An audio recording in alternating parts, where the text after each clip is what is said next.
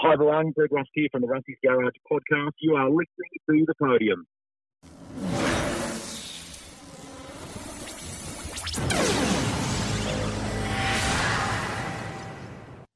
This is The Podium, where we celebrate the best from the world of motorsport. And our next guest is one of the leading motorsport broadcasters in Australia. This week, he'll be leading the commentary of the TCR series and covering all the action from pit lane during the Bathurst 1000. It is, of course, Greg Rust. Greg, thanks so much for joining us on The Podium.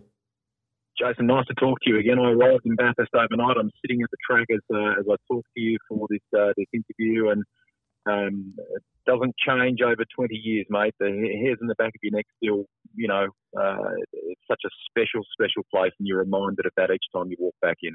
Most definitely. We have covered it many times. This year there's been all the issues with the pandemic, of course. You're currently based in NZ usually, so it was quite a monumental effort to get down for this race as well.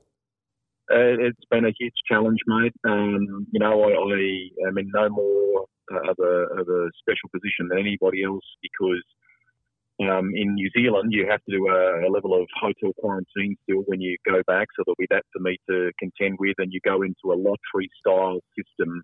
And there was a big chance, Jason, that I wouldn't actually be here. I went through several rounds of that, missed out many times, and that's just how it is. There's plenty of Kiwis trying to get home for Christmas, and rightly so. I got fortunate in the most recent round offer, and very sadly, Greg Murphy and Richie Stanaway did not. So Murph, to his absolute credit, mate, as a part of that wild card that he was going to do with Peter Addison, Boost, and the Erebus team, he was very, very clear from the outset that he was not going to try and queue-jump any Kiwis or get special treatment of any kind. He said, I'm in the lottery here like everyone else. And very unfortunately, it just hasn't come to fruition. But I can tell you, mate, he's dead keen to come back in 2022 for another crack at it. Well, that's fantastic. You're very close there with Murph, obviously. Talk about the training regime that you guys have both been on the past few months. I'm a bit old, mate. I'm far from an athlete, as you know.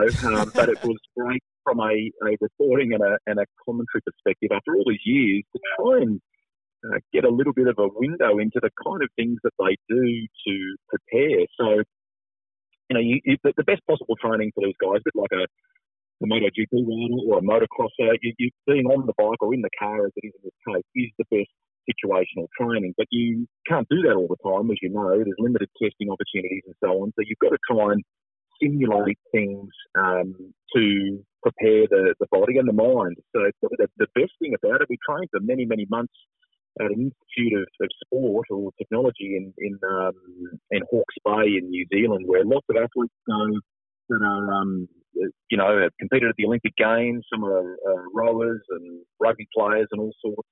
And they have a heat chamber there, Jason. So I got to do some sessions in that where the heat and humidity is quite high.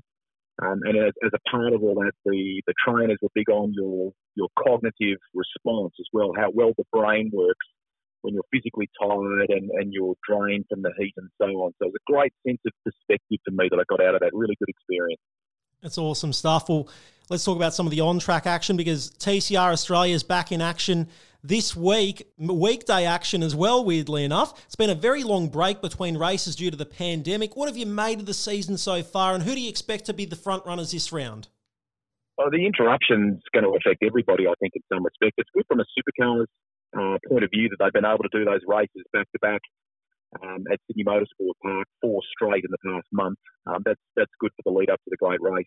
But, I mean, really, mate, you've got to rewind the clock to back to May when the TCR was on track at Sydney Motorsport Park. And then before that, over Easter, we were here at Bathurst where I'm talking to you now. So it's been a while for those guys. They've at least had miles around the mountain before, albeit in cooler conditions compared to now, so to speak. I think it'll be great. I mean, the fact that everyone has just kind of said, look, we need a big end to the year. There's been lots of challenges for everybody. Let's all just come together for one fantastic festival to wrap the year up. We're fortunate to have a crowd. I think it's got the makings of being a really cool event. And it's a nice win for the fans, really, to have all this stuff on track over the course of, I mean, they hit the track on Tuesday and it goes right through to Sunday, and the coverage begins on the Wednesday. So, Jason, it's a huge win for everybody in many respects. It sure is, and like you said there, the Supercars Championship as well have done a fantastic job to get so many events happening with all the lockdown restrictions over the past few months.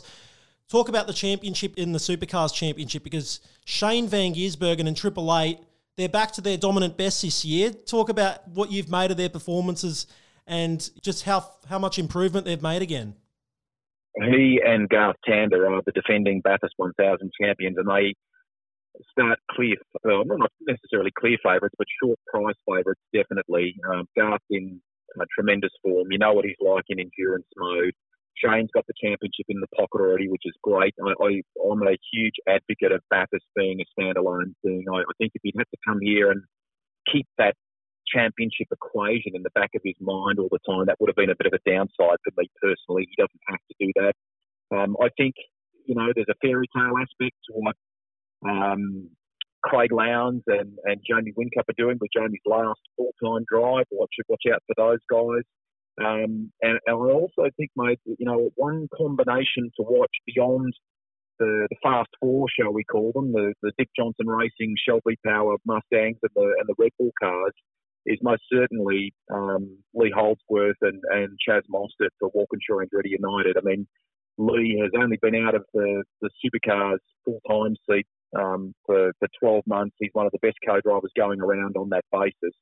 That team seems to be getting better and better as they take aim at a resurgence in the years to come, and that's been clear from what we've seen this year, the impact of that already. So they're guys who will be a factor, particularly if we get a wild race on Sunday, and there's more than a few that think we're due for one of those. It looks like it could be. And just very quickly, over the weekend, we saw the MotoGP World Championship wrap up. And with that, it's kind of the end of an era in motorsport broadcasting, with Network 10 now no longer going to be doing the MotoGP coverage. Of course, they'll still have the Australian Grand Prix events in the future, but you were a huge part of that motorsport broadcasting lineup for many years. Talk about what that Channel 10 journey has meant to you and to so many others there. I was very fortunate to be a part of it. At the time I was there, mate, it was probably at its zenith. There were some unbelievably good people in the front line and behind the scenes. Amazing to think that my buddy Darryl Beattie went right through almost all of Channel 10's tenure with the sport. He was right there at the end, and he did a brilliant job in that role as co-host and expert commentator. He even now, all these years later, after his race career finished, he has this sort of intuitive sense of what is about to unfold, or what the problem is, and what's behind it, and so on. So yeah, very lucky to have been a part of that. Fitting, I guess, in some respects, that Valentino Rossi hung up the helmet at the same time. What a, at the peak of some of the stuff I was able to experience there, Jason. I mean, he was the pulling off some of those post-race, some unbelievable post-race celebrations, proper legend of the sport. What he does and what he has brought to our two-wheel sport has been hugely inspirational for generations to come. I'm very fortunate to have seen him race live. It's been a very special thing to meet and to interview him on occasion, and that's something I'll never, ever forget, mate. Yeah, definitely. And just finally, in one sentence, on Sunday, who's going to be standing on the top step of the podium at the mountain? I would say that if we have clear weather, one of the Red Bull entries, I think. That said, Anton Di Pasquale has been unbelievably fast in that Shelby Power Racing Mustang. Clearly, they've, in the COVID break, have worked hard on, coming out strong in the second half. There should be a good fight between the heavyweight teams. I still think we're in for a wild race of some kind, Jason. We're due for one of those, as I said before. And on that basis, it's not a wild card statement here, but it might not be the top pick for a lot of people. But for me, it's absolutely worth watching. And that's Chaz Mostert and Lee Holdsworth. But certainly short price favourites are Garth Tander and Shane Van Gisbergen for sure. Well, there we go. Heard it here first from Greg Rust. Rusty, thanks so much for joining us on the podium. Again, all the very best for the broadcast action to close out the Supercars Championship season. Always great to catch up with you, Jason. Merry Christmas to you and your listeners. Take care.